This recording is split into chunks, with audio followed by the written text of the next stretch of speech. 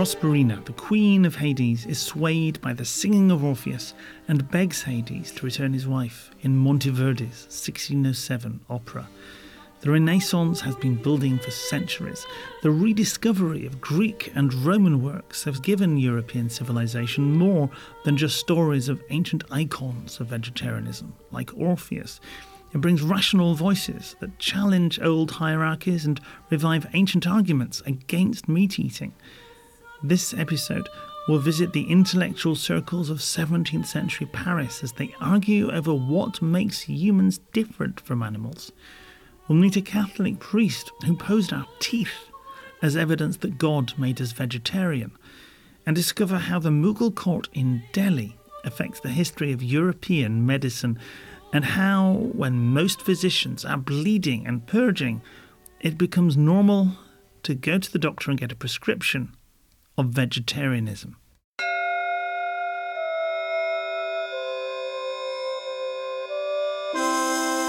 Vegetarianism, the story so far, with Ian MacDonald. Episode 9, Renaissance.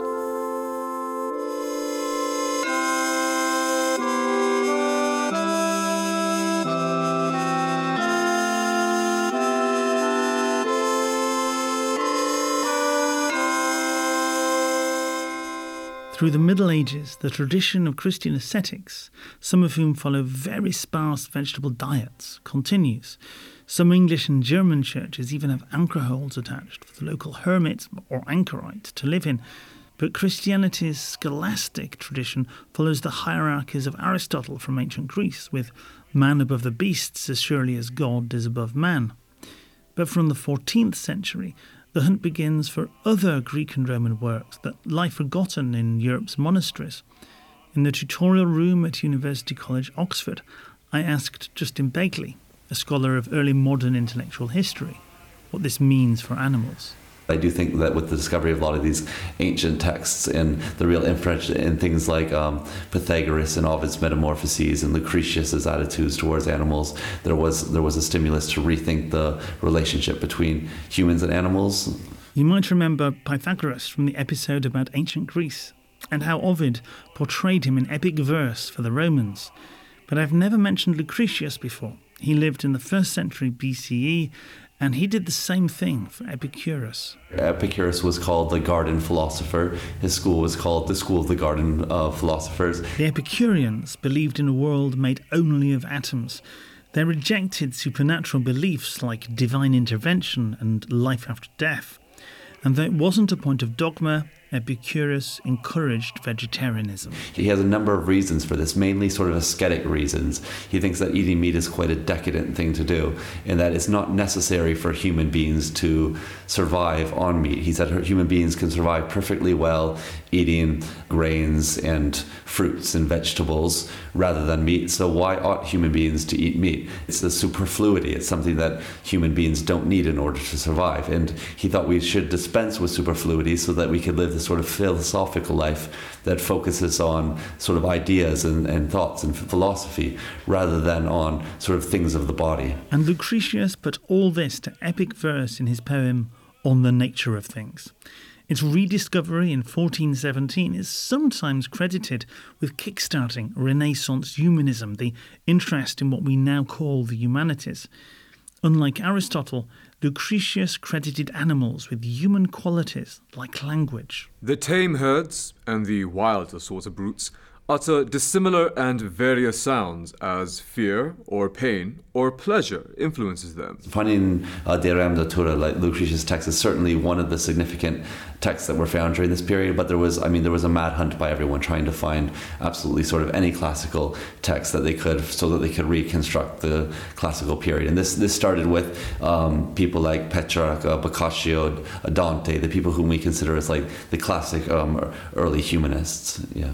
The first modern European ethical vegetarian is probably the paragon of Renaissance humanism himself, Leonardo da Vinci. He condemns cruelty to animals. He talks about how he wouldn't let his body be, quote, a tomb for other animals, an inn of the dead, unquote. The evidence isn't completely untainted. He designs stoves for meat and reportedly poses dead animals for his still life paintings, but As we heard last episode, his reputation amongst his peers is absolutely that he's vegetarian. Unfortunately, it didn't quite move society in that direction. That honour belongs to a 16th century French statesman and lawyer and enthusiastic follower of Lucretius, Michel de Montaigne. Montaigne had what you might call an experimental father.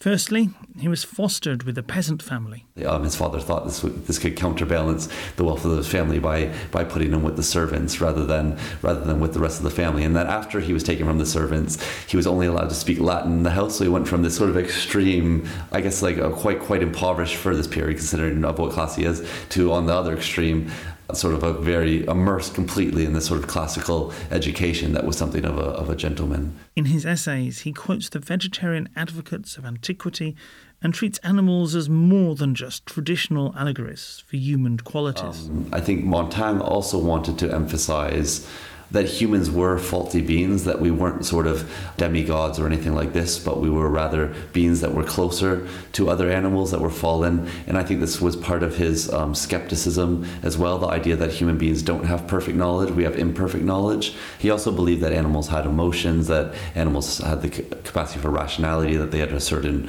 form of language that they can communicate with one another that we just couldn't understand because of our lack of knowledge. He quotes what you heard Lucretius say about animals earlier and adds, "By one kind of barking, the horse knows a dog is angry. Of another sort of a bark, he is not afraid. Even in the very beasts that have no voice at all, we easily conclude, from the social offices we observe amongst them, some other sort of communication." I mean, so far as we know, Montaigne wasn't a vegetarian, but he certainly was sympathetic towards vegetarianism. And he says the sort of harming animals is something that's completely unfounded and things like this. So, I mean, I think there is a certain blind spot in his thinking, and I think that probably does have to do with the society in which he is living. That's typical of the era. Despite the millions of vegetarians in the East, European thinkers are still mainly just chipping away at the justifications for meat eating. Montaigne, though, influences generations of thinkers, such as in Paris. And we will soon be arriving at Paris Gare du Nord. Please make sure you take your belongings with you when you leave the train. We're standing outside the Yellowstone quadrangle of the Collège de France on the Seine's south bank, founded in 1530 as the Royal College, as a humanist alternative to the theological Sorbonne that I can see just round the corner. We're at this college because of one of its 17th century maths professors, a Catholic priest who suggested that God made us vegetarian. I'm here with... I'm Jean-Charles Darmon, a professor of the University of Versailles, a researcher here and a specialist in the Republic of Letters, and our subject, Pierre Gassendi. What was the Republic of Letters? Well, it was the whole network of philosophers, poets, scientists, naturalists, as they call themselves, writing to each other, competing to each other, with the notion that they were not totally dependent on nations. They had a certain freedom linked to knowledge. And Gassendi was one of the main representatives of what they called libertas philosophandi, which means freedom to philosophize, freedom to think. He was here as a professor of mathematics. He wrote to Galileo. He had a very important activity as an astronomer, and that's what he was teaching here mainly. So, for example, he was the first human being to observe the shadow of another planet across the sun. There's a crater named after him on the moon, but he's in our story as the man who links Epicureanism, anatomy, Christianity, and the question, look at these canines. They're tiny. How can we be carnivores? The main topic, the main Gassendi's work was not only to reactivate Epicurus, it was also to create scientific links around new science. In that respect, his interest for such topic as nutrition or the way meat is good or bad for you was intimately linked also to his own understanding of ancient philosophers. He was always trying to increase knowledge through a whole network of interactions. He was considered also as the main rival of René Descartes, as the great alternative in the modern thinking to Cartesian thinking. Let's get away from the noise of the Rue d'École and talk in your office.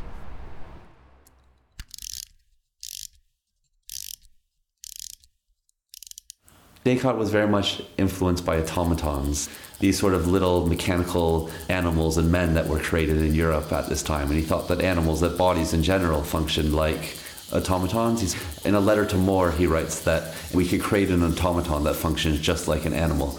Since art copies nature, and people can make various automatons that move without thought, it seems reasonable that nature should produce its own automatons, much more splendid than artificial ones, namely the animals. Thus, we know of no reason we would always find a thought whenever we see the kind of bodies that animals have. That no animal contains a soul should not be as surprising as the fact that every human body does. Like Gassendi, Descartes is from provincial France. They're both citizens of the Republic of Letters, whose lives take them across France and the Low Countries. But whereas Gassendi follows on from Epicureans like Montaigne, Descartes likes to think he starts from a blank slate with the famous I think, therefore I am. Descartes does pull on the humanist tradition more than he would like to admit, but he also wants to say that his philosophy is completely new, that he's breaking with the ancient philosophers, which is something that someone like Gassendi gets on his case about, saying, no, your philosophy isn't absolutely new. The most provocative of his suggestions is that the world, including animals, is simply a machine unwinding like a watch. His mechanical philosophy that everything, including the human body and other animals, are mechanical. Everything except for the human mind. Only the human mind? Only the human mind is not mechanical. And I think Descartes' work pushed someone like Gassendi to take a particular stance on certain attitudes towards animals and certain other things in his philosophy that he may not have fully thought out if it wasn't for Descartes' work. Meanwhile, Gassendi is an advocate of Epicureanism, including vegetarianism. So you may well ask, Pierre Gassendi is a Catholic priest. Why is he following a materialist, atheist, pagan philosophy? Well, firstly, it's the dawn of the Age of Reason. Copernic, Galileo, and Tycho Brahe, etc. Christianity has been using the cosmology of Aristotle for a few hundred years, but he's clearly wrong about stuff. For example, he thought the sun went round the earth. Because in many ways, atomistic philosophy was much more consistent with new sciences, But at the same time, he was well known to be a priest. And he was never suspected to be an atheist. His life was far away from the image people had of Epicurean life. So Epicureanism, even in the 17th century, was associated with hedonism. Yes, of course. That misunderstanding has been around since antiquity. Epicureans seek pleasure, but only through a modesty of desires, something that fits well with Gassendi's own ascetic lifestyle. The thing is with Gassendi's vegetarianism is that it's largely Epicurean. The reason that he does it is because he's been so influenced by Epicurus. So I think that one of the reasons why the way Gassendi criticized the use of animal flesh to have all kinds of banquets, etc., is also connected to this rigorous, austere conception of healthy life, at the same time morally and physically. When he talked about his vegetarian positions, it was not a dogma. It was obviously linked to a complex reflection on nature, what it is to follow nature, to live according to nature. This is a very old theme. In Mersenne Academy, for instance, there were questions. Mersenne's Academy is a nickname for the Paris Circle. Father Mersenne is the unofficial secretary and networker-in-chief of the Republic of Letters. Different scholars tried to give the best answer to those questions, And he had one of these debates with a famous chemist and doctor, Jean-Baptiste von Helmont. They had a debate about this question, about do we think that eating flesh is natural to man? That was the main question. It starts from observation of human teeth as the main argument. Gassendi writes, "From the conformation of our teeth, we do not appear to be adapted by nature in the use of a flesh diet, as all animals which nature has formed to feed on flesh have their teeth long, conical, sharp, uneven, and intervals between them." The kind of teeth you find among tigers, wolves, dogs, or cats, etc. lions or wolves. But those who are created to subsist only on herbs and fruits have their teeth short, blunt, close to one another, and distributed in even rows. Some vegetarians and vegans make precisely the same argument today. This is where it begins. So it was a first approach based on, I would say, at the same time, anatomical arguments, and also on a finalist conception of nature. What does finalist mean? Finalist mean explaining a phenomenon through its final causes, examining what kind of goal nature would have had. Because if you believe God designed us, then his design is a clue to his intentions, to what's natural, healthy, and moral. So Gassendi says that what anatomy tells us about human teeth is totally in harmony also with what the Bible tells us about man in paradise eating fruit, where no mention at all is made of flesh before sin, before the first sin, okay? And that in ancient mythology, in the golden age of poets, of ancient poets, it's quite symbolical that men eat fruit and not flesh. In the ancient Near East, these myths of a herbivorous golden age didn't prompt many people to eat vegetarian then. But now Christian intellectuals at least consider what food God had had in mind. Most learned people had at least thought about it if they didn't propound it. Thinking about it, but not necessarily believing it. Thinking about it, probably even believing it, but despite the fact that they did believe it, not necessarily saying that it's sort of a clenching reason why human beings ought to be vegetarians. I mean, it was much simpler for them because most people didn't believe in evolution at this time. So they believed that God designed humans in such a way that they were only supposed to eat plants, because before the fall, Adam and Eve didn't eat meat. There was no sort of death at the point of the fall. So if they believe that human beings were designed only to eat plants, then there's a reason to think that human beings are still designed only to eat plants, despite the fact that we eat meat in our fallen state. And he said there was a joke there, it's irony, saying that if it was really natural to eat cooked meat, then nature should have created cooks from the start, or cooked dishes from the start. The eyes would grow on trees. Exactly. In this same letter, he says to Van Helmont, well, you should ask me why I'm not a vegetarian. Well, I'm still determined by my own habits, but I should be vegetarian. And actually, as he grew older, he almost ate no meat, or, very rarely. Typical of the era. Descartes finishes his main work, setting out his mechanistic philosophy, in 1641. It gets a strong reaction. By this time, Gassendi's Paris circle includes refugees from England. He was also, somewhat engaged with the Cavendishes and the exiles from England that were living in Paris during the 1640s as well, and he corresponded with These would be royalists from the Civil War. royalists that were exiled from England due to the Civil War and were gathered in Paris, and were many of whom were quite eminent intellectuals and thinkers, people like Thomas Hobbes. It's Hobbes who coined the expression nasty, brutish and short for life without an all-powerful sovereign state maintaining order. The things that connect Gassendi and Thomas Hobbes the most is their hatred towards Descartes, I would say. And they both, in Descartes' meditations, he sends it out to different people for objections, and two of the objections are from Gassendi and Hobbes in these meditations. In the spirit of the Republic of Letters, Descartes appends his opponent's criticisms with his responses.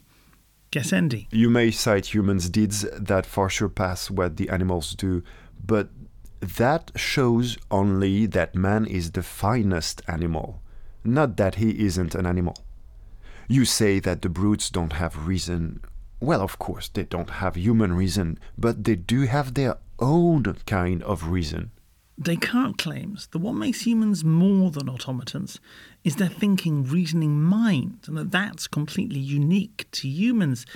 This rests on interpretations about animal behaviour that a lot of European thinkers, however omnivorous they may be, dismiss. One, because it deviated so much from the classical tradition and from what they were used to. And two, people with experience of animals. I think experience of animals is another thing to take into consideration. William Cavendish, for example, was completely incredulous, and he was sort of Europe's master horseman at this time. So he had spent a lot of times with horses and whatnot. So he was just, he was not buying the idea that a horse, for example, was an automaton. It's an argument about human exceptionalism.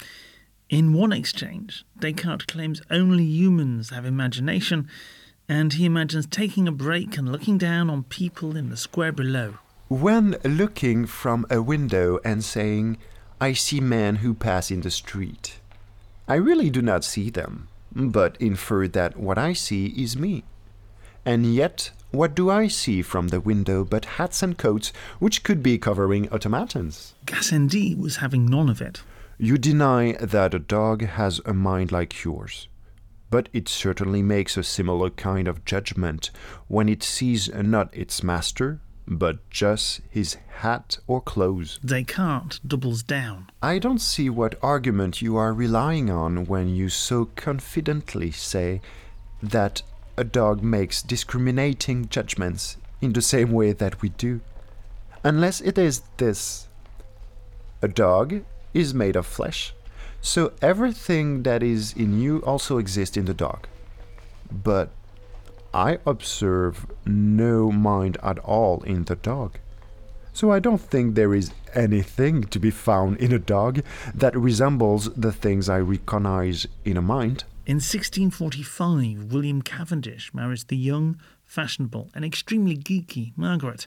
She opposes Descartes in poetry, here empathising with a hunted hare. As if that God made creatures for man's meat, to give them life and sense for man to eat, making their stomachs graves which full they fill with murdered bodies that in sport they kill.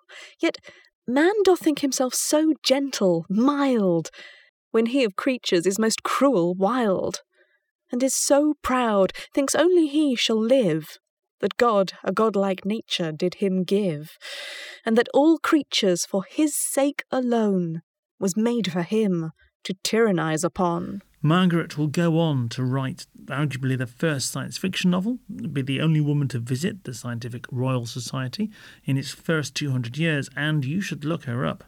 Like almost everyone else this episode, she doesn't follow through to vegetarianism, but she does strongly oppose vivisection, which is extremely common in this era, such as cutting open live animals like dogs to demonstrate basic anatomy. Not just Descartes does that, but Gassendi's student Bernier, to whom we'll get in a moment.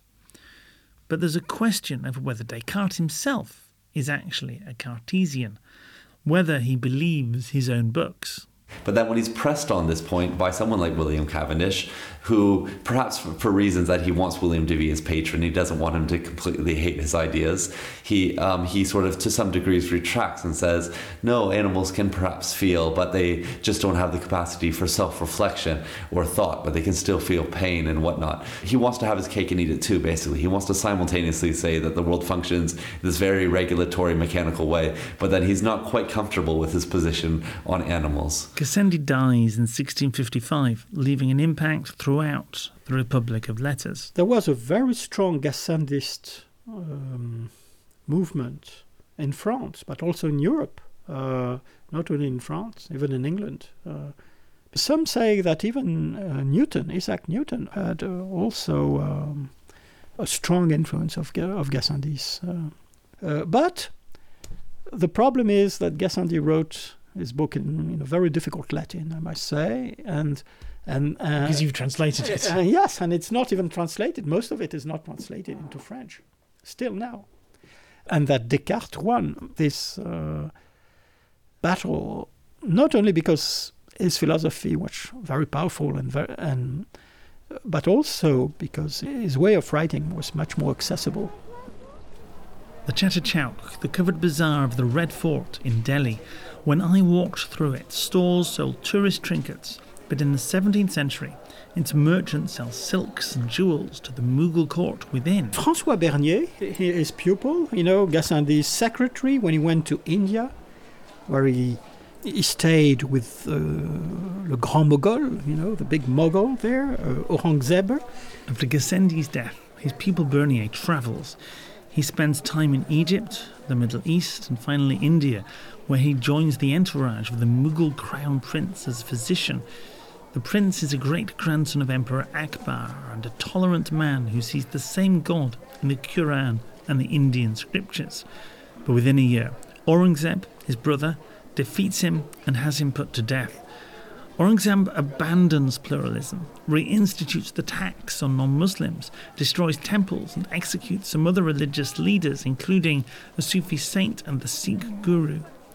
Bernier, though, privy to the new European medical discoveries, is highly valued. And he gave philosophy lessons to his first minister.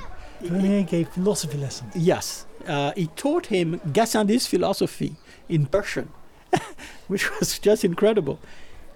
And Bernier, when he wrote his summary of Gassendi's philosophy, I have the text here, he compares Gassendi's argument about the healthy aspect of abstinence of those philosophers with the people he met in India.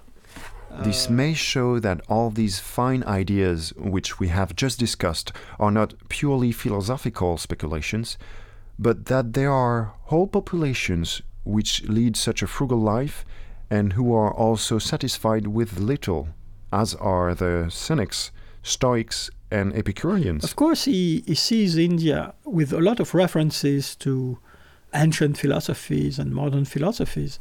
There are, in the Indies, a number of fakirs. Their drink is pure water, and their food, when it is supplied by means of alms, a pound of khichdi, which is a mixture of rice and of 2 or 3 kinds of lentils, the whole cooked with water and salt and topped with a bit of boiled butter. This notion that only meat can give you energy. So he says that's totally wrong. My experience in India showed that those men had tremendous powers and energy, and when they didn't eat any meat. Bernier says this not just of the priests, but even many of the merchants. However prosperous they may become, their food is neither more abundant nor more delicious than that of the Brahmins, and yet they live at least as peacefully, happily, and as contentedly as us, and much healthier.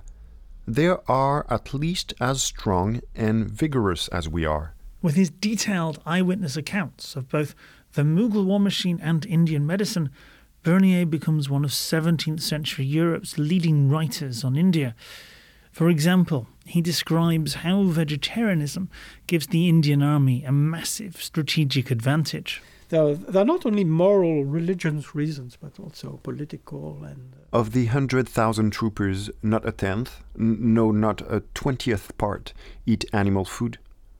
They are satisfied with their kitchery. A new Indian medical thinking, which was pretty rare. I shall observe, by the way, that their practice differs in essence from ours. Still in Delhi, in a house in the grounds of Jawaharlal Nehru University, I met Professor of the History of Science, Deepak Kumar, and he told me Bernier wasn't the only European interested in Indian medicine.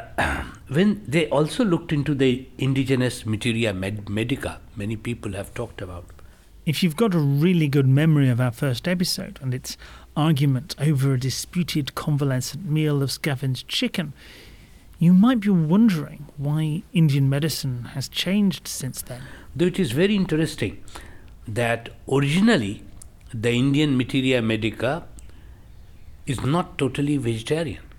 There are animal meats prescribed. There is a broth which they prescribe. However, gradually, in the medieval times, late medieval times, Indian Ayurveda came to be known as synonymous with vegetarianism. What's late medieval? It is 17th, 18th century. And, when certain kind of diseases were being treated, people were asked to remain vegetarian. For example, smallpox. Smallpox was attributed to a deity called Shitala. Shital means cool. So whenever one was afflicted with smallpox or chickenpox, they were prescribed a cool vegetarian diet. This vegetarian diet involved a little bit of milk, some rice flakes and so forth for a couple of days. Illness, I think, was always treated with vegetarianism. The chief remedy for sickness is abstinence. Nothing is worse for a sick body than meat broth, for it soon corrupts in the stomach of someone afflicted with fever. And a patient should be bled only in extraordinary circumstances. All this time, bleeding is standard practice across the Christian and Muslim worlds. It's meant to remove excess or stale blood. We thought, just like the Indians, that a lot of diseases came from flesh. Whether the modalities of treatment be judicious, I shall let our physicians decide. I shall only say that they are successful in India, and that the Mughal and Muslim physicians adopt them no less than those of the pagans, especially in regard to abstaining from meat broth. The tradition I thought it was part of was the idea that the vegetable diet was useful for some people if they were ill, almost as an alternative to bleeding from some research. It's true, because he said that meat soup, le bouillon de viande, proved to have very bad effects, for instance, for people who had flu. Against fever, you had to avoid beef soup, for instance. So, as an extension, you'd better eat vegetable and avoid beef. When Bernier returns after a decade in India, he vouches for how much better he feels on a mostly vegetarian diet. But that doesn't mean he's any more ethically committed to animals.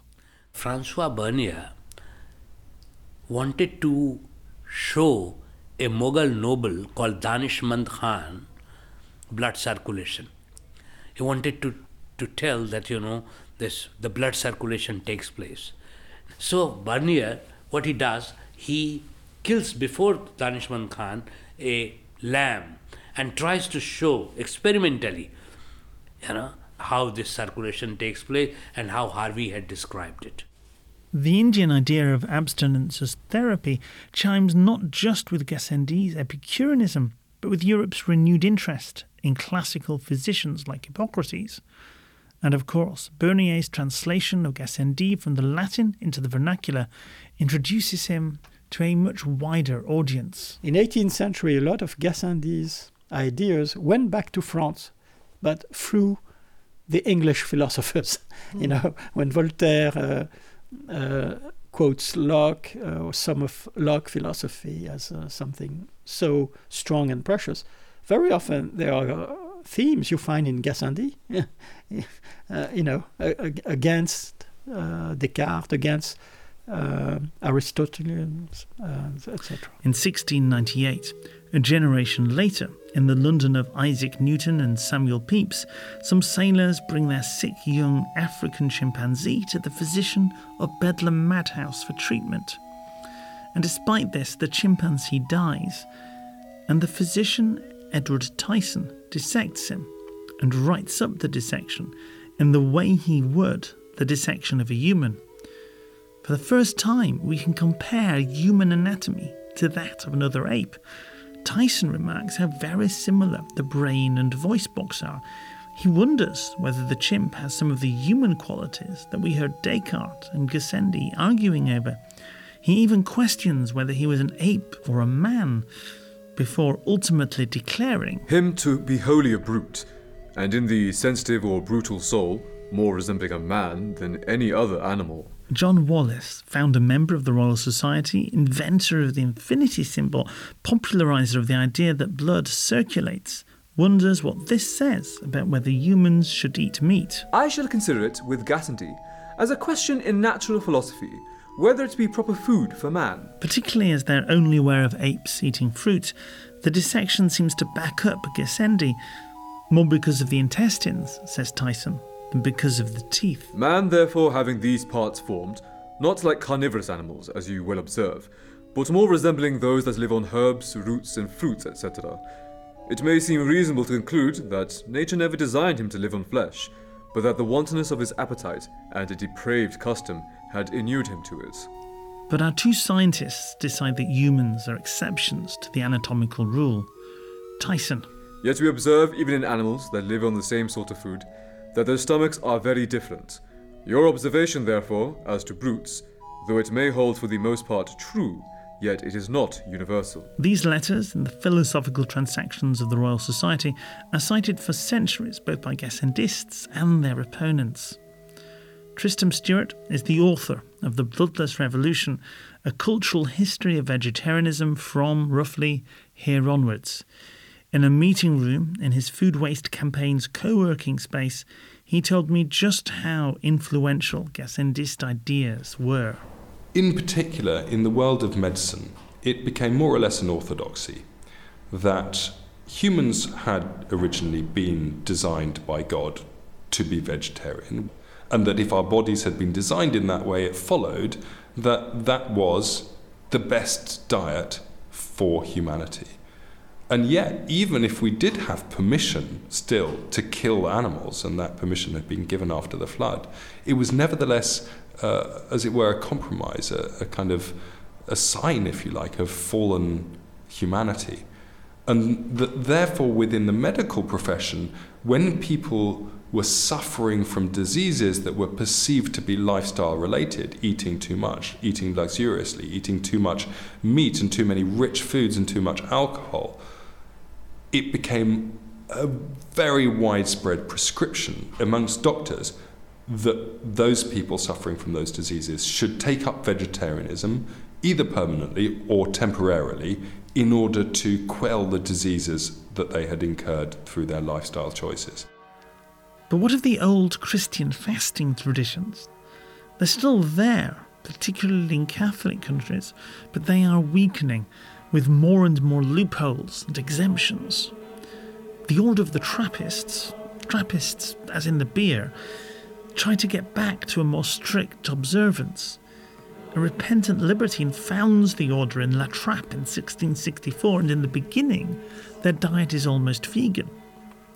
And in 1709, a godly Parisian physician publishes a book condemning the spurious medical exemptions that the people can buy to avoid the Easter fast. Treatise on dispensations from the Lenten fast, in which we discover the falseness of the pretext that are given to obtain them. Philip Hecke, his primary argument for vegetarianism is, if you look at what ascetic Catholics practice, if you look at what we are encouraged to do during the Catholic fasts of Easter and on other fast days, that is a clear indication that there is theological basis for vegetarianism, and he added to that the empirical, scientific reason why eating vegetables was better for your health than eating meat. Showing via the mechanics of the body the natural relationship of fasting foods with the nature of man and their suitability for health. If you're a vegetarian in 17th or 18th century Europe, you run the risk of being called an enthusiast or a freak. What Philip Hecke did was pitch vegetarianism to a wide public with the philosophical and theological cover of its endorsement by the Catholic mainstream, in particular the fasts and the ascetic traditions of Catholicism was by Hecke presented as an endorsement of the goodness of a vegetarian diet. Hecke divides the Paris Faculty of Medicine as much for his promotion of a pescatarian, later vegetarian diet, as for the side he takes in arguments over how digestion works. He thinks digestion is a grinding process, physics rather than chemistry. From this, we can undoubtedly already see what kind of food is preferable for men. It will not be animal flesh, but other substances that will be more predisposed to grinding and kneading before passing into this milky liquor that makes blood. A common theory in the age of Newton, if a scientific dead end, but the idea of the vegetable diet as therapy carries on. It is the imprimatur of classical medicine. Hecke was nicknamed the Hippocrates of France. That ancient physician's first recourse had been to balance the patient's four humours with a diet, sometimes a cooling fleshless one. The modern medical school really begins in the 1710s, with Herman Boerhaave taking over and systemizing the faculty at Leiden, near Amsterdam. He's quite veg-curious. I myself have lived a considerable time upon the poorest whey and biscuit, without the least prejudice to the strength and action of my digestive organs. Edinburgh University sets up its own medical faculty in 1726 with lecturers like Alexander Monroe at anatomy. Hence man, from this form of his intestines and that of the teeth, seems to have been originally designed for feeding on vegetables, and still the most of his food and all his drink is of that class. And William Cullen at the Theory and Practice of Medicine, who said of Indian vegetarians, amounting to about 40 million of people who live without animal food and seem to enjoy as perfect health as Europeans, and more health than Mohammedans, their neighbours, who indulge in animal food. This influences generations of medical students. In fact, Alexander Monroe's son and then grandson hold the chair of anatomy until 1846. The grandson earns a reputation for just rereading Grandad's century-old lectures with, noted Charles Darwin, an appallingly dull delivery. It's argued about. There's opposition as well, but the idea of prescribing a vegetable diet remains a respectable part of medical orthodoxy until well into the 19th century. The idea echoes in sayings like starve or fever.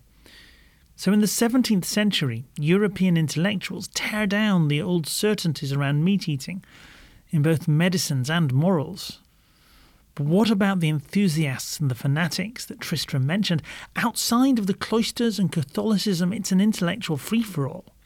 There are populist gurus that merge the vegetable diet with their own take on world history, religious groups who seek the herbivorous morality of Eden, and best-selling diet books, especially to the radicals of the English Civil War, and that is where we turn next episode. With the voices of Guillaume Blanchard, Sally Beaumont, and from Jute Theatre Company Dundee, Vashel Navasha, Conor Ogg and Ian Brodie. Brian Hoyle produced for Jute. With the music of Monteverdi performed by Anna Cimbali, Purcell by Papala, Gesualdo by Dennis Carpenter and Rob Masters. Please follow on Facebook and twitter.com/veganoption and discover more at VegHist.org.